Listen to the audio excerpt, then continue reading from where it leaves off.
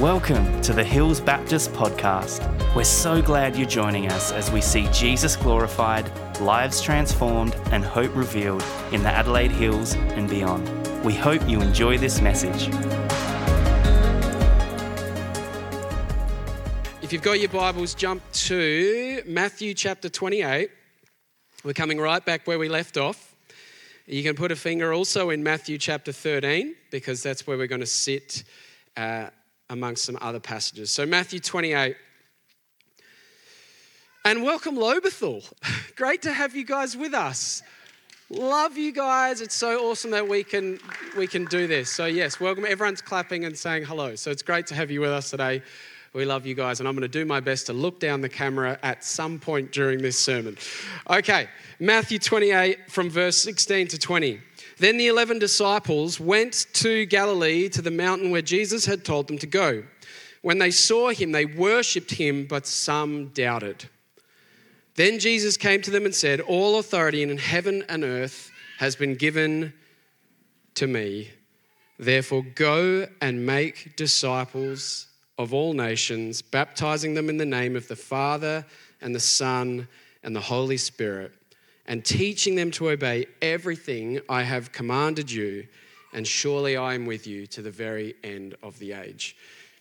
Do you know, over the last little bit, maybe 12 months or so, I've had this growing, and I'm going to call it a holy discontent. I've had this growing frustration with myself and a growing frustration with the church at large, not just Hills Baptist, but the church, the body of Christ, saying, why are we not seeing what we see in the scripture? Has anybody else been there? You know, in the book of Matthew 28 that we just read, Jesus gives his commission. He says, I'm establishing a church, and the purpose of the church is to go and make disciples. In the book of Acts, in the first chapter, he says to them, they're waiting in Jerusalem, he says, the Holy Spirit will come upon you and will give you power from on high. For what purpose? To make disciples. It's not to draw a crowd or be a magician or be exciting. It's to make disciples. Holy Spirit's purpose in empowering his people is that we would see disciples made. And then in Acts chapter 2, it says once the Holy Spirit has come and has filled the early church, it says that daily numbers were being added. Daily. And I'm like, Lord, why are we not seeing that in our day? Why are we not seeing daily? Imagine what it would be like, this gathering. We say this all the time. Church is not about just a Sunday gathering. The church is about making disciples, and this is an important part of the celebration of what God's doing. We come together to celebrate and encourage and build one another up so that we would go and do what he's called us to do of making disciples. So I've had this holy discontent because I'm frustrated because I'm like, why am I not in my own life seeing daily people saying, yes, Dave, I want to receive Jesus as Lord. And the next day, yes, Dave, I want to receive Jesus as Lord. Why are we not seeing that? And so it's been burning within me. And a few months ago, this thought came to me as I was praying and thinking about all of this stuff. And the thought came to me, Ephesians chapter 4, which talks about the work, like what is the purpose of leadership? And it says to equip the saints for works of ministry. And an awfully convicting feeling came upon me that if my job is to equip the saints for works of ministry and we're not seeing the saints going out and making disciples, then it's a bit like when I tried to teach biomechanics to my year 12s a few years ago, and I tried a new technique. And a few weeks later, I had a test and every single one of them failed. And I said, what went on? And they said, you didn't teach us. And I was like, yes, I did. I tried it this way. And they said, yeah, but you didn't actually teach us anything. So we had to go back and do the whole thing again. And I'm like, that is our job, to equip the saints. And so I was thinking then around, how do we equip the saints? How do we prepare every single person here to go out and make disciples? And another thought came to mind. It was simply this: the job that we, not just me, every single one of us have, is to equip everyone to lead someone to Jesus. Equip everyone to lead someone to Jesus. And imagine if just every year, what would it look like if every year all of us had the privilege and the joy of leading one person to Jesus? Do you know what would happen? Exponential kingdom expansion across the Adelaide Hills. But in order to do that, we need training, we need equipping, we need that sense of, I know how to go and do this. We have the power of the Holy Spirit, but what are the tools? Because I think, what are the things that hinder us? What are the things that get in the way? And I think a big part of it, there's this spiritual element where there's this fear, right? Who's with me? You know, there's fear. When we landed, we recently traveled overseas, and when we landed in Paris, we had all of our baggage, we had 3 children, and we had to get to our accommodation. But in order to get to our accommodation, we had to catch a train. And now, in hindsight, we would have caught a taxi because it would have cost more money, but it would have been a lot less stressful. So we get on the train, we had to catch the train into Paris Central, and we had to catch another train from there out. But it turns out that the train system from Paris, the line that we had to catch, something had happened, which was quite tragic, but it had blocked everything up. So the trains weren't running. So it was chaos. There are people everywhere. And when I say everywhere, I literally mean everywhere.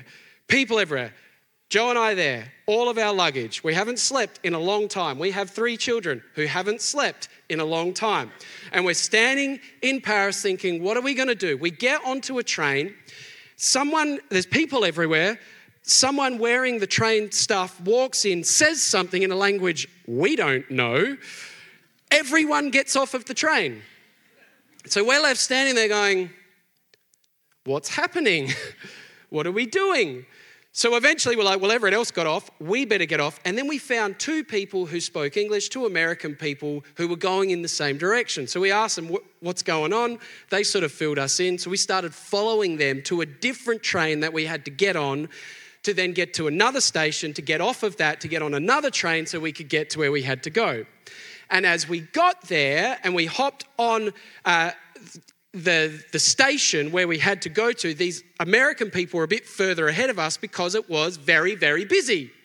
They walk onto the train. Our children see them walk onto the train and they sprint. And if you've ever been to Paris, it's not like here where you can sort of get on the train, hold the doors open and wait because the train doors shut and then there's these screen doors which shut, which stop anyone from going on the tracks. So the children on the train, I'm like, I bolt onto the train, try and hold the doors open, the bag, like it's closed on my bag, and Joe's back here standing there watching the doors shut.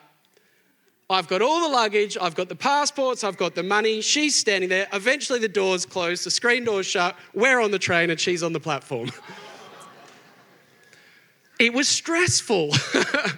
Eventually, we went up, got off, came back, got there. She waited, kids, if you're ever lost from mum and dad, stay exactly where you are. Don't go anywhere. We'll come back and we'll find you. And that's what we did. So it all worked out. But the thing is, it was like this overwhelming, intimidating project, mission to get to where we had to get to because we didn't have the language. We were carrying a whole heap of baggage, right? And it was just this unfamiliar territory. And ultimately it was like, how do we move forward in this place? And I think sometimes we're a bit like that with the commission of God. Like, I don't have the language. Like, I don't know if I meet someone who doesn't know Jesus, what do I even say? Where do I even begin? Plus, I've got all this baggage, yeah? From life. Like I'm not a preacher. I'm not someone who, I've got my own stuff. I'm just trying to get by every day myself. I don't really have what it takes to be able to share Jesus with someone else. And so it's easier for us just to stay in our comfort zone than take a leap because really we're afraid that what if I miss the train? Like what if things go wrong?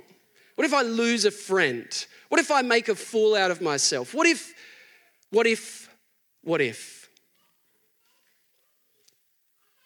So my heart for us is over the next however many years it takes that we would be equipped with the language, we would understand that Jesus has taken all of the baggage and that he is the one who makes a way in the wilderness, that he is the way, the truth, and the life. And our job is, as I said last week, what? Faithful obedience. Come on, church. Faithful obedience to a faithful God. That, yes, it's scary. Do you know what? There are people who are global evangelists who share the gospel every single day with people all over the world in all different cultures, and they will say to you, it never gets easier. It is always scary. It is always a risk. There is always fear. But in faithful obedience, God builds his church. That we would be equipped to take that step. And who knows what we would see. Maybe, as I said last week, maybe the next census would declare, and maybe even the papers might just write about it, rather than the headline being the church is dying, it would say the church is on the move in the Adelaide Hills and beyond. Amen. Not by might, not by strength, but by his Spirit, by faithful obedience to a faithful God. So I've been thinking about all of this. How do we move forward? How do we equip the saints for work and ministry? I was sitting with a friend a couple of months ago, and I was talking about this discipleship idea and talking about our cycle of a disciple. You know, if you've been around here, we talk about a disciple as not a linear journey. It's a cyclical thing of belonging, believing, becoming, and building. And I was sharing this, and he says to me, he goes, "Oh, Dave, that sounds like the four fields." I was like, "What?" He goes, "The four fields." And I thought this, you know, what we've come up with is this revolutionary idea. Well, you know, maybe I'll write a book about it and really like empower the church. And he goes, "No, that's just the four fields, what you're talking about." I'm like, "I've never heard of the four fields. What are you talking about?" And he says, "Oh, it's being used like all over the world. And we're seeing these incredible things, like millions of people being baptized in the faith in Jesus as we've equipped the saints. People who have been saved for 3 weeks are simply like catching the heart of Jesus and going out and making disciples." And so we sat and we started to talk through this and explore this, and it comes out of Matthew chapter 13. And as we look at this, you're going to see that this is our belonging, believing, becoming, and building, just with some slightly different language. Are you ready? Ready, Lobethal? Ready? Mount Barker, Verdun? Great. Matthew 13, 1-9, the parable of the sower. That same day, Jesus went out to the house and sat by the lake. Such large crowds gathered around him that he got into a boat and sat in it while all the people stood on the shore. Then he told them many things in parables, saying, "A farmer went out to sow his seed. As he was scattering the seed, some fell along the path and the birds came and ate it up. Some fell along rocky places where it did not have much soil. It sprung up quickly because the soil was shallow. But when the sun came up, the plants were scorched and they were withered because they had no root. Other seed fell among thorns, which grew up and choked the plants. And still other seed fell on good soil where it produced a crop 160 or 30 times what was sown." That's exponential growth. "Whoever has ears, let them hear." Jesus goes on, the disciples say, "What the heck are you talking about?" And he goes on to explain that parable. I'll let you read that a little bit later, but he's talking about the seed being the word of God. And that we go out, he has entrusted this good news, this seed. And I actually wanted to buy a seed for everyone, but then I couldn't justify spending thousands of dollars on little packets of seeds for one sermon. Can't get that past the treasurer. So picture having that seed in your hand, which is the word of God. He says, go and scatter seed. And so they've come up with this concept, this belonging, believing, becoming, building concept called the four fields, or the 5 parts. And Luke, can we chuck the image up? And it begins with entry. This idea that there are 4 fields. And we, as the church, we're called to enter vacant fields. We're called to enter empty fields, fields that are filled with people who do not know the Lord, that the seed isn't there. And so we're called to enter that field. And as we enter the first field, what does the sower do? He comes, Jesus says, a farmer went out to sow his seed. So the second field is we step in and we begin to sow the seed of the gospel. That seed, we share the gospel, and as we share the gospel, it's like seed being scattered. And it says he sowed it generously. Yeah? It's not like one seed there, one seed there. No, just go and scatter the gospel everywhere. Scatter the gospel everywhere. Not worrying whether or not this person might receive it, might not receive it. No, we've got to scatter the gospel seed. And so they go and scatter the gospel seed. And then what happened, let's keep that up, or is it just broken on us? It's up, beautiful. And then after the gospel, the idea, so we enter the field, we sow the gospel seed, the good news, and then we begin to disciple. What happens is the seed starts to sprout. And you don't know where, you don't know why, you don't know how. And this is that whole idea that some rose up on the path and the birds ate it, some on rocky places, some on shallow soil, but some lands on good soil. So we sow that seed, we scatter it, and it will begin to grow. We don't know where, but it will. And our job as the church there is to tend it, to water it, to take care of it, to invest in it, see where it grows and invest in that growth. And then from there, they talk about the fourth field, which is that fourth field of the harvest, the gathering. As the seed grows, we gather that harvest together, which is that idea of gathering in a church, gathering together, encouraging one another, and going and making more disciples. They say, so this all is reproduced as we focus on raising up leaders, multiplication, building more and more so that others will go and do the same. So we don't have this heart that it's only one or two or a few special people can make disciples. No, we are the church. Amen?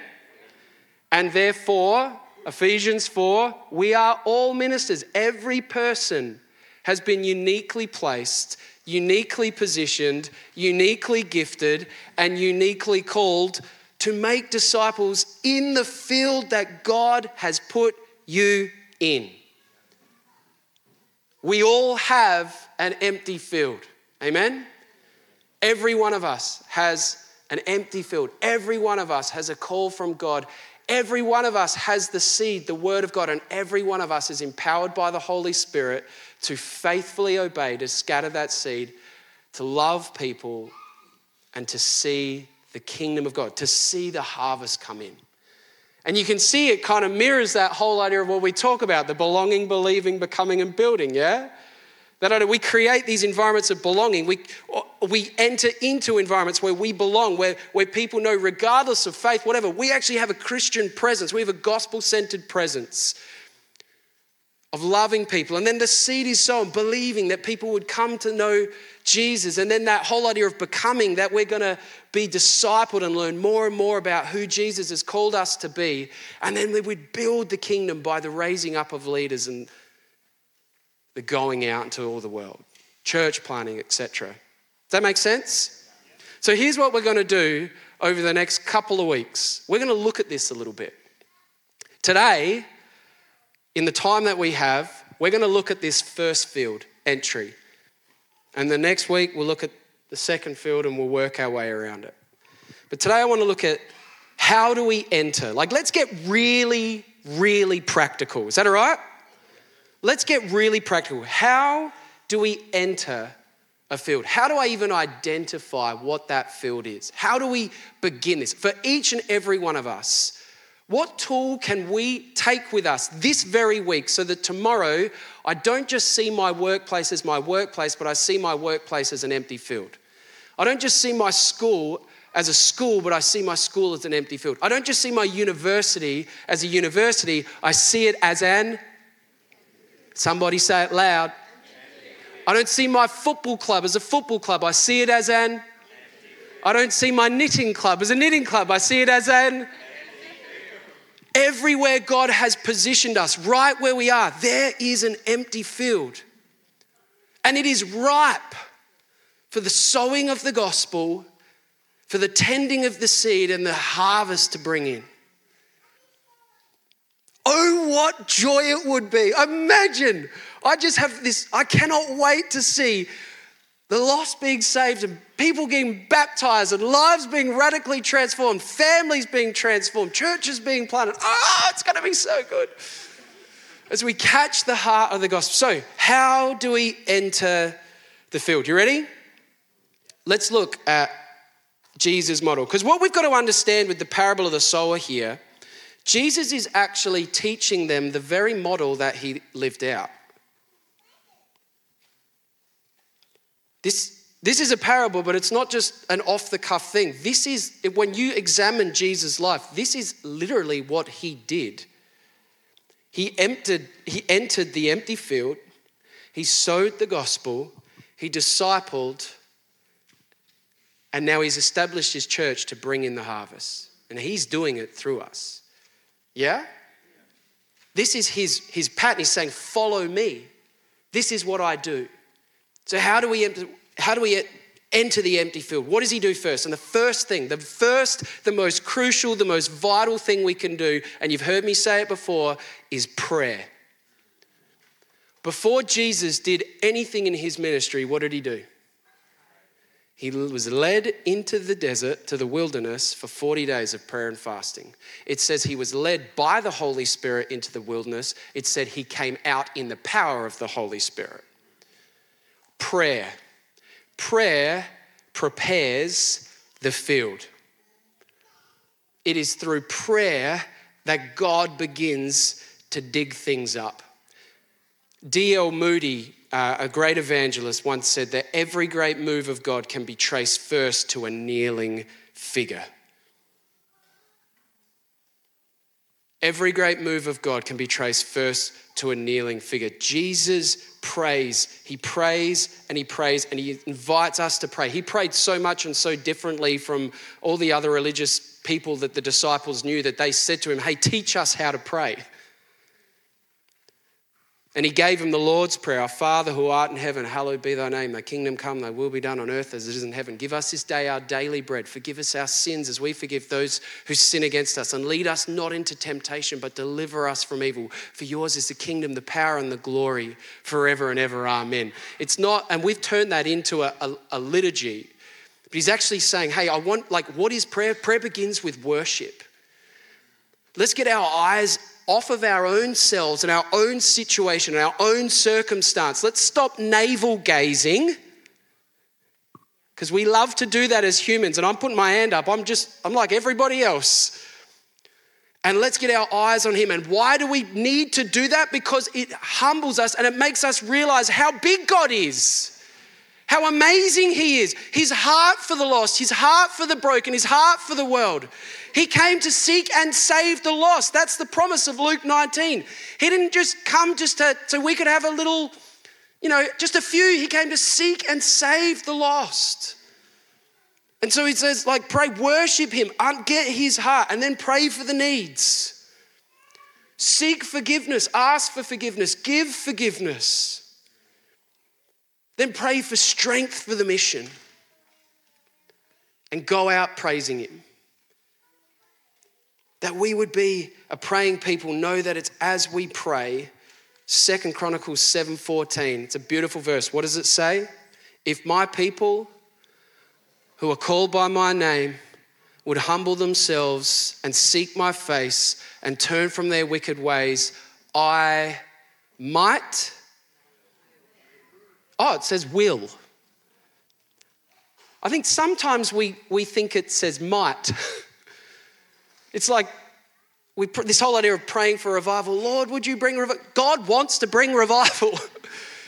But he's asking his church to be faithfully obedient and to begin with prayer. I will hear from heaven and I will heal their land. Amen? How many of you know our land needs healing? How many of you know our own lives need healing in Jesus' name? I need less of me and more of him. I need to die to myself and I need him to be all in all, that I just might truly capture a picture of his wonder. And when we do that, then we can't help but go into the field. I can't help but go into the empty field. I want someone to know this Jesus who's taken a wretch like me and set me free. Begins with prayer. And do you know what? I want you to understand that when people pray, God prepares the way. You can write that down. When people pray, God prepares the way. I have so many stories that I want to share, and I don't want to share them all at once, but we heard this incredible story when we were over in Cairo of a guy, and I'm going to call him Bob. That's not his name, but for safety reasons, I'm going to call him Bob. And Bob came to faith out of Islam, and that's a big deal. And so he was sort of removed from his family, and a whole lot of things went down. And Bob shared the gospel with his sister, and she sort of said no, but he was praying for his family. And then one night, his sister had a dream. And the dream that she had was that a man in white came to her, was in the room, and her brother, this guy Bob, was there. And the man in white had removed Bob's filthy clothes and put on clean clothes.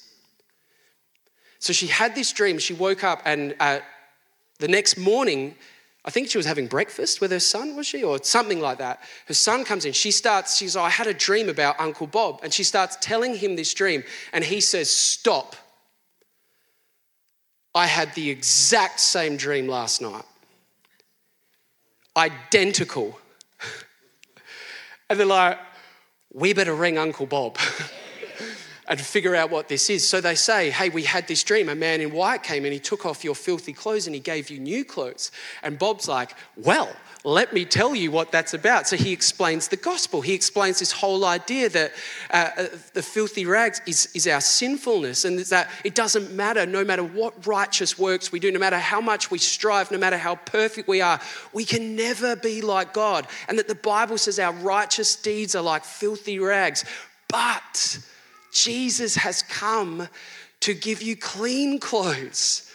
He's come to clothe you in his righteousness, that you can be right before a holy God and know him and have salvation and eternity with him. You can have relationship with the living God. He explains this to his sister and his nephew. His sister became extremely unwell, didn't receive Jesus straight away. I think it was cancer, but she was really unwell and was on her deathbed, and she passed away. But I'm going to cry. She told her son to tell Bob, before she died, she said, please tell Bob, I have changed my clothes.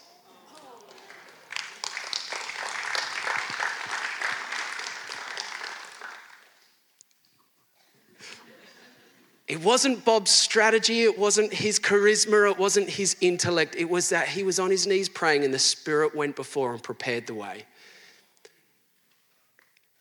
And prepared them to receive the gospel. How awesome. We enter the empty field firstly with prayer. Secondly, what does Jesus do? How does he enter the empty field? How does he begin this ministry? It's just while on his way. Do you know, over and over and over again in the scriptures, it says, while Jesus was on his way to, while Jesus was doing this, this happened. And I think we've got to recapture that heart a little bit. As we are on our way, there's that old saying that life is what happens to you while you're making plans to do something else. Well, I think evangelism is what happens to us as we're on our way somewhere else. It's this openness and this awareness of what's going on as we're on our way. Who knows what doors God will open up? We were at the shops the other day at Mount Barker Foodland, standing there, this beautiful old lady. She was buying some cheese and some crackers. And what she wanted was this beautiful hunk of Jarlsberg cheese to go on a lovely plain salt succotash. That was the goal. And she had in her hand some tandoori succotahs. And so she said to the shopkeeper, these two teenage girls, she's like, what do you think? Will this succotash ruin the cheese? And the girl, the young lady at the, at the counter, she was like, oh, I'm not sure. And they got into about a 2 or 3 minute conversation. Joe and I are waiting behind this beautiful, dear old lady, and they're talking around. The lady brings over another colleague do you think this succotash is going to ruin the Jarlsberg cheese? At which point I then said, I think it will. And I said, you want the cheese to be the hero of the dish and the tandoori succotash is going to completely distort the flavour of the Jarlsberg cheese. What you want is a different cracker. And she was like, well, yes, I think that is what I want.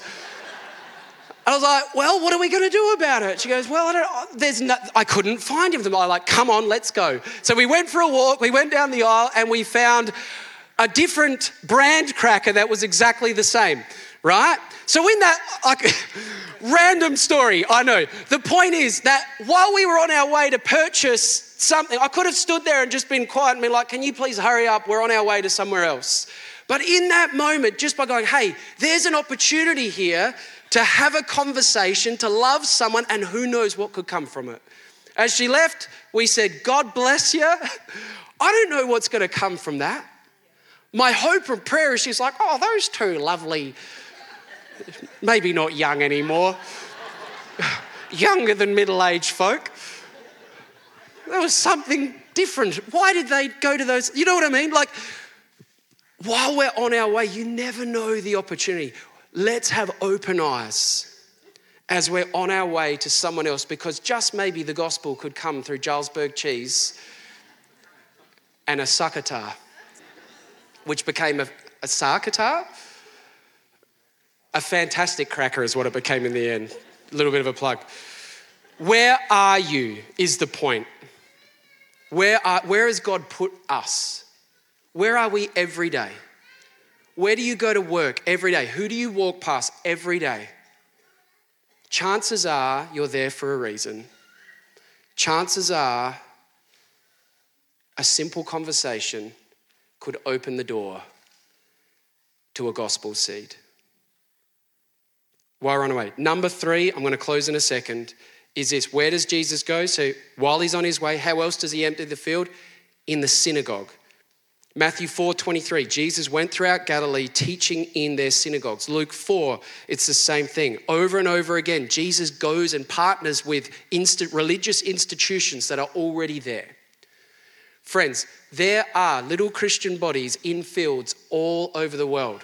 It is not just about us growing Hills Baptist Church. That is nonsense. It is about us partnering with, it is about the Spirit of God moving through his people for the work of the kingdom. So we partner with things like Kairos. We partner with these organizations that are whatever synagogue we can get in to begin to sow, whatever doors will open.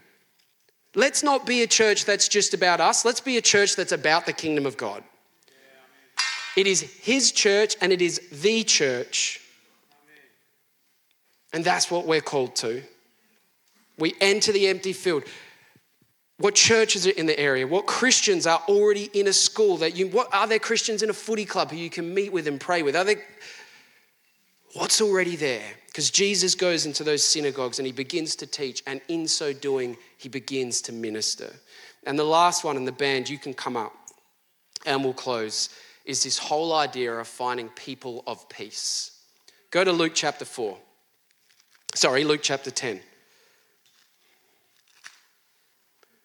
Prayer while on his way in the synagogues and the people of peace. Luke 10, 1-6. Jesus talked about the cost of following him.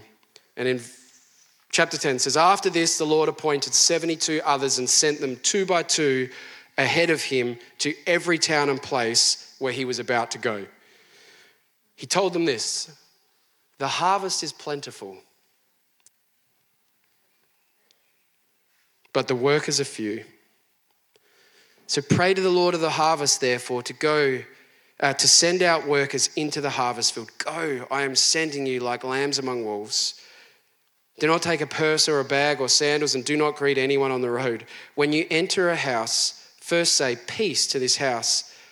If a person of peace is there, your peace will rest on them.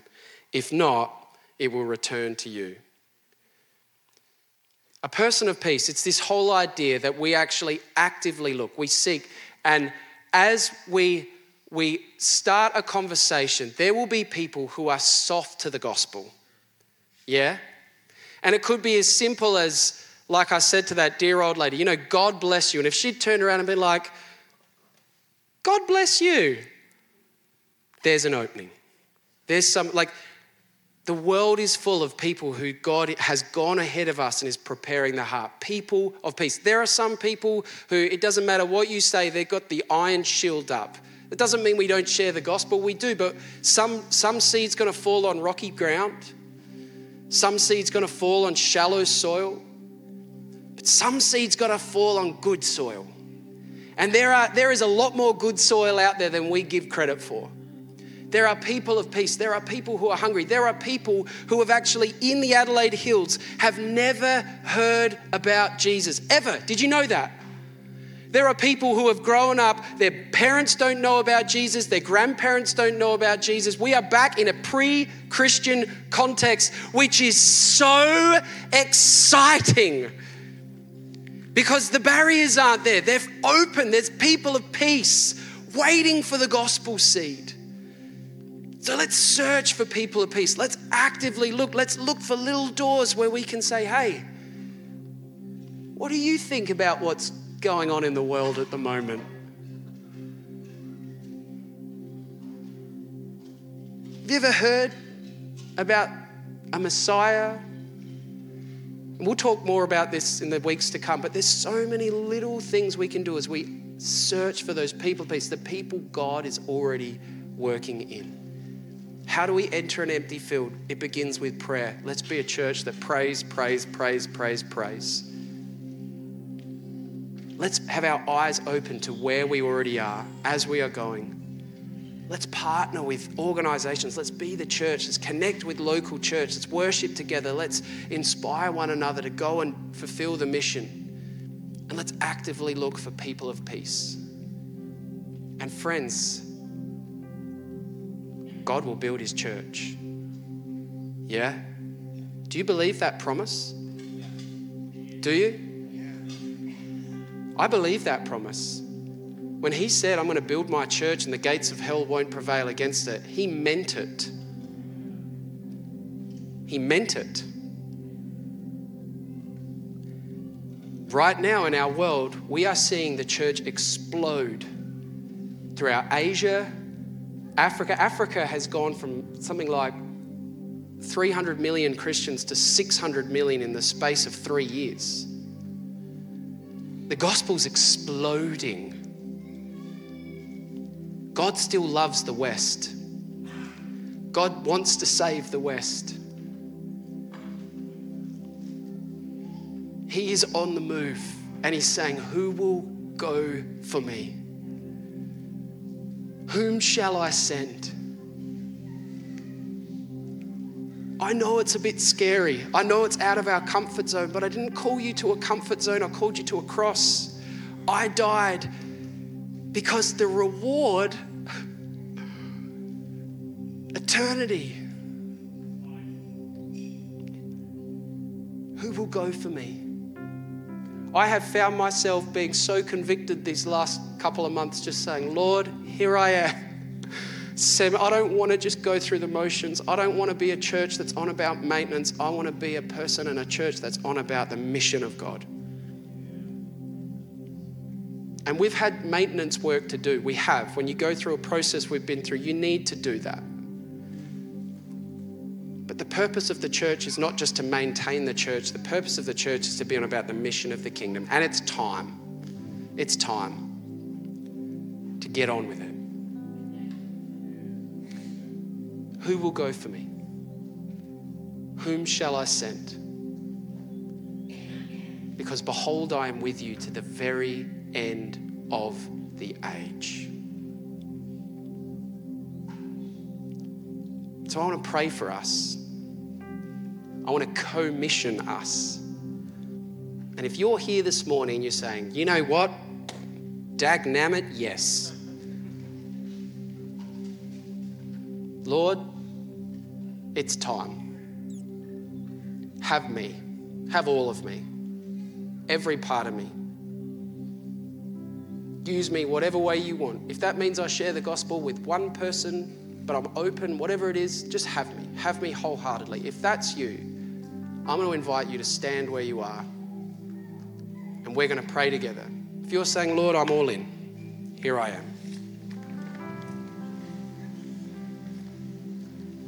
And if you're here and you've never actually met Jesus or made that confession of faith, but you're like, this Jesus sounds pretty good,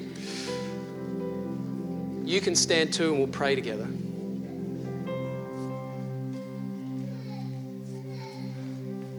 Let's just take a moment and look around for a second, friends. We're in it together. That's why we have the gathering, because we're in it together. We encourage one another, we build one another up in the most holy faith.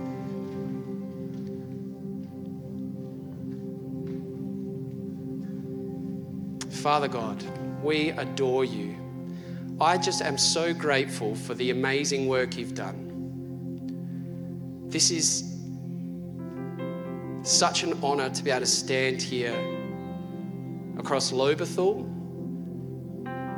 across Mount Barker, Verdun, standing together to say, Lord, here we are, I'm all in. All in for you.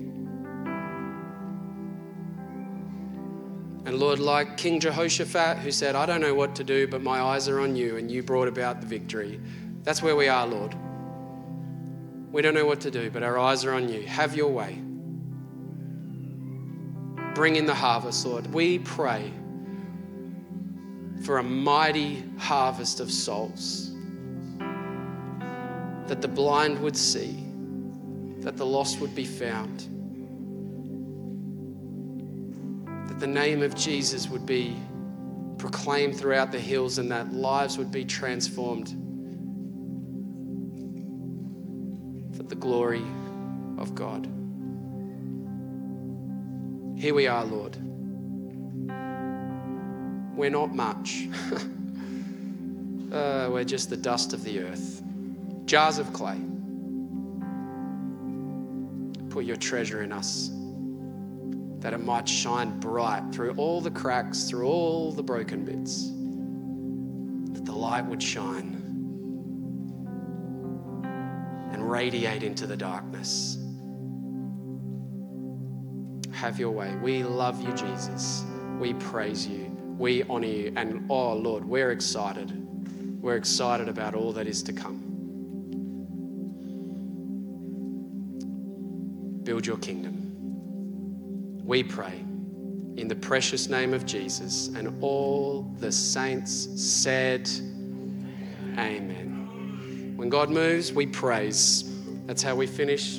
So we're going to praise him. We're going to lift his name up. And I want to encourage you as we leave this place, leave connecting with someone, pray with someone, encourage someone, say, hey, this week, who is it? Who's that person of peace that you already knows in your life? Who are you going to share with? And let's walk together. Let's sing together. Thanks for listening to the Hills Baptist podcast. If you'd like to partner with us in developing and equipping passionate disciples who love God, love people, and boldly share the gospel, you can do that at hillsbaptist.com/giving. We pray this message has empowered you to live and love more like Jesus. Have an amazing day.